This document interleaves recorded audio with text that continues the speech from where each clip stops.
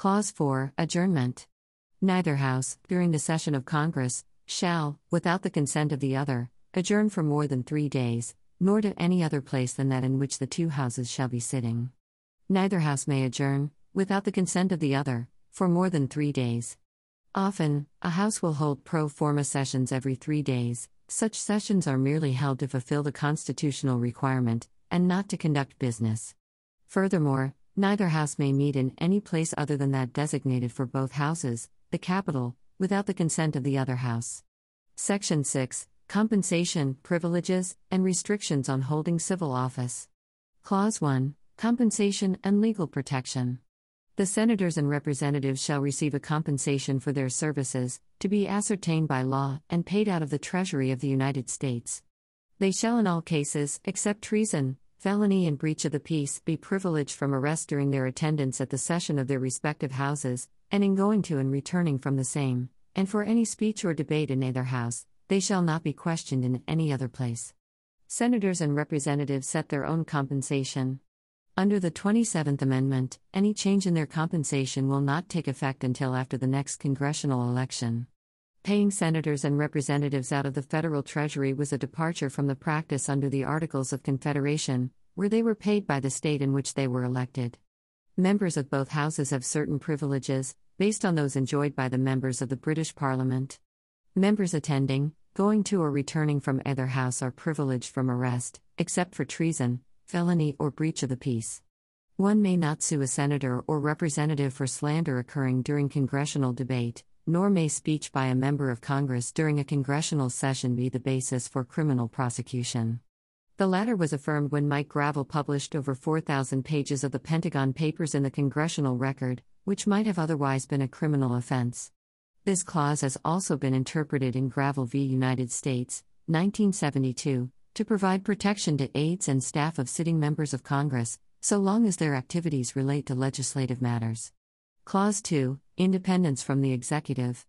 No senator or representative shall, during the time for which he was elected, be appointed to any civil office under the authority of the United States, which shall have been created, or the emoluments whereof shall have been increased during such time, and no person holding any office under the United States shall be a member of either house during his continuance in office.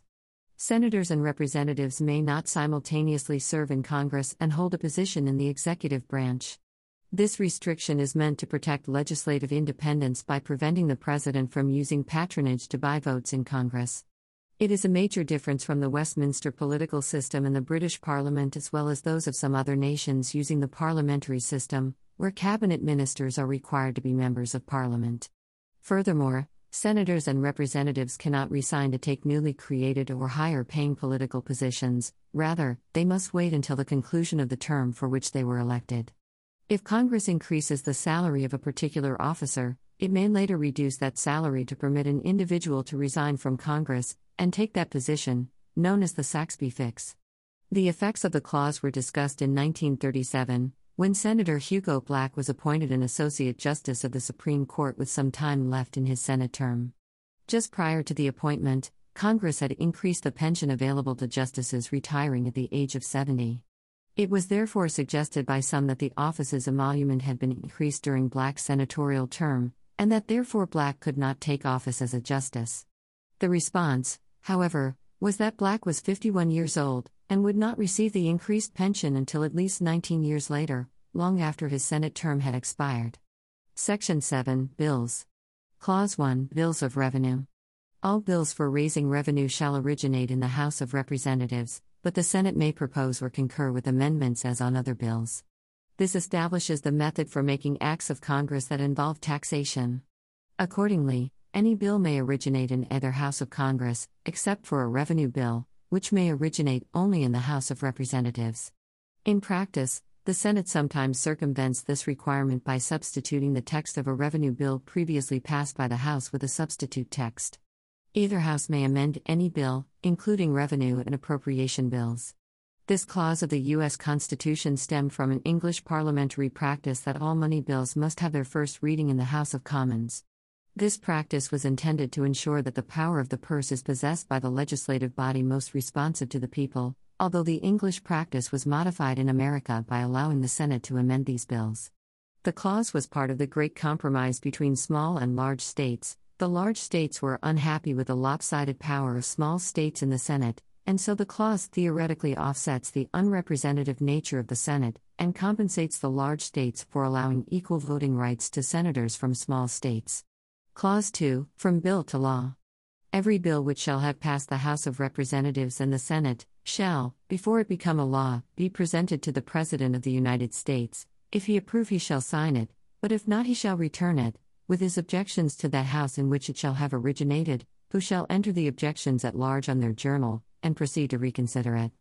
If after such reconsideration 2/3 of that House shall agree to pass the bill, it shall be sent, together with the objections, to the other House, by which it shall likewise be reconsidered, and if approved by 2/3 of that House, it shall become a law. But in all such cases the votes of both Houses shall be determined by yeas and nays, and the names of the persons voting for and against the bill shall be entered on the journal of each House respectively. If any bill shall not be returned by the President within 10 days, Sundays excepted, after it shall have been presented to him, the same shall be a law, in like manner as if he had signed it, unless the Congress by their adjournment prevent its return, in which case it shall not be a law. This clause is known as the presentment clause. Before a bill becomes law, it must be presented to the President, who has 10 days, excluding Sundays, to act upon it. If the President signs the bill, it becomes law. However, to propose a constitutional amendment, 2/3 of both Houses may submit it to the states for the ratification, without any consideration by the President, as prescribed in Article 5. If he disapproves of the bill, he must return it to the House in which it originated together with his objections. This procedure has become known as the veto, although that particular word does not appear in the text of Article 1. The bill does not then become law unless both Houses, by 2/3 votes, override the veto. In overriding a veto, the votes of both Houses must be done by yeas and nays, and the names of the persons voting for and against the bill must be recorded.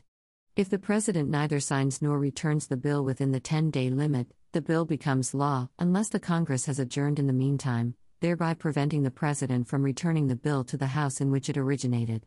In the latter case, the President, by taking no action on the bill towards the end of a session, exercises a pocket veto, which Congress may not override. In the former case, where the President allows a bill to become law unsigned, there is no common name for the practice, but recent scholarship has termed it a default enactment. What exactly constitutes an adjournment for the purposes of the pocket veto has been unclear. In the pocket veto case, 1929, the Supreme Court held that the determinative question in reference to an adjournment is not whether it is a final adjournment of Congress or an interim adjournment, such as an adjournment of the first session, but whether it is one that prevents the President from returning the bill to the House in which it originated within the time allowed. Since neither House of Congress was in session, the President could not return the bill to one of them, thereby permitting the use of the pocket veto. In Wright v. United States, 1938, however, the court ruled that adjournments of one House only did not constitute an adjournment of Congress required for a pocket veto. In such cases, the Secretary or Clerk of the House in question was ruled competent to receive the bill. Some presidents have made very extensive use of the veto, while others have not used it at all. Grover Cleveland, for instance, vetoed over 400 bills during his first term in office. Congress overrode only 2 of those vetoes. Meanwhile, 7 presidents have never used the veto power. There have been 2,560 vetoes, including pocket vetoes.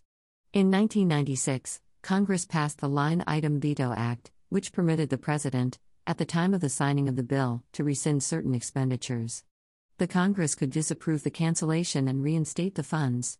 The President could veto the disapproval, but the Congress, by a 2/3 vote in each House, could override the veto. In the case Clinton v. City of New York, the Supreme Court found the Line Item Veto Act unconstitutional because it violated the presentment clause. First, the procedure delegated legislative powers to the President, thereby violating the non-delegation doctrine. Second, the procedure violated the terms of Section 7, which state, if he approve he shall sign it, but if not he shall return it.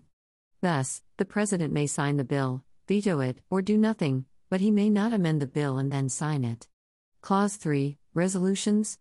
Every order, resolution, or vote to which the concurrence of the Senate and House of Representatives may be necessary, except on a question of adjournment, shall be presented to the President of the United States, and before the same shall take effect, shall be approved by him, or being disapproved by him, shall be repassed by 2/3 of the Senate and House of Representatives, according to the rules and limitations prescribed in the case of a bill.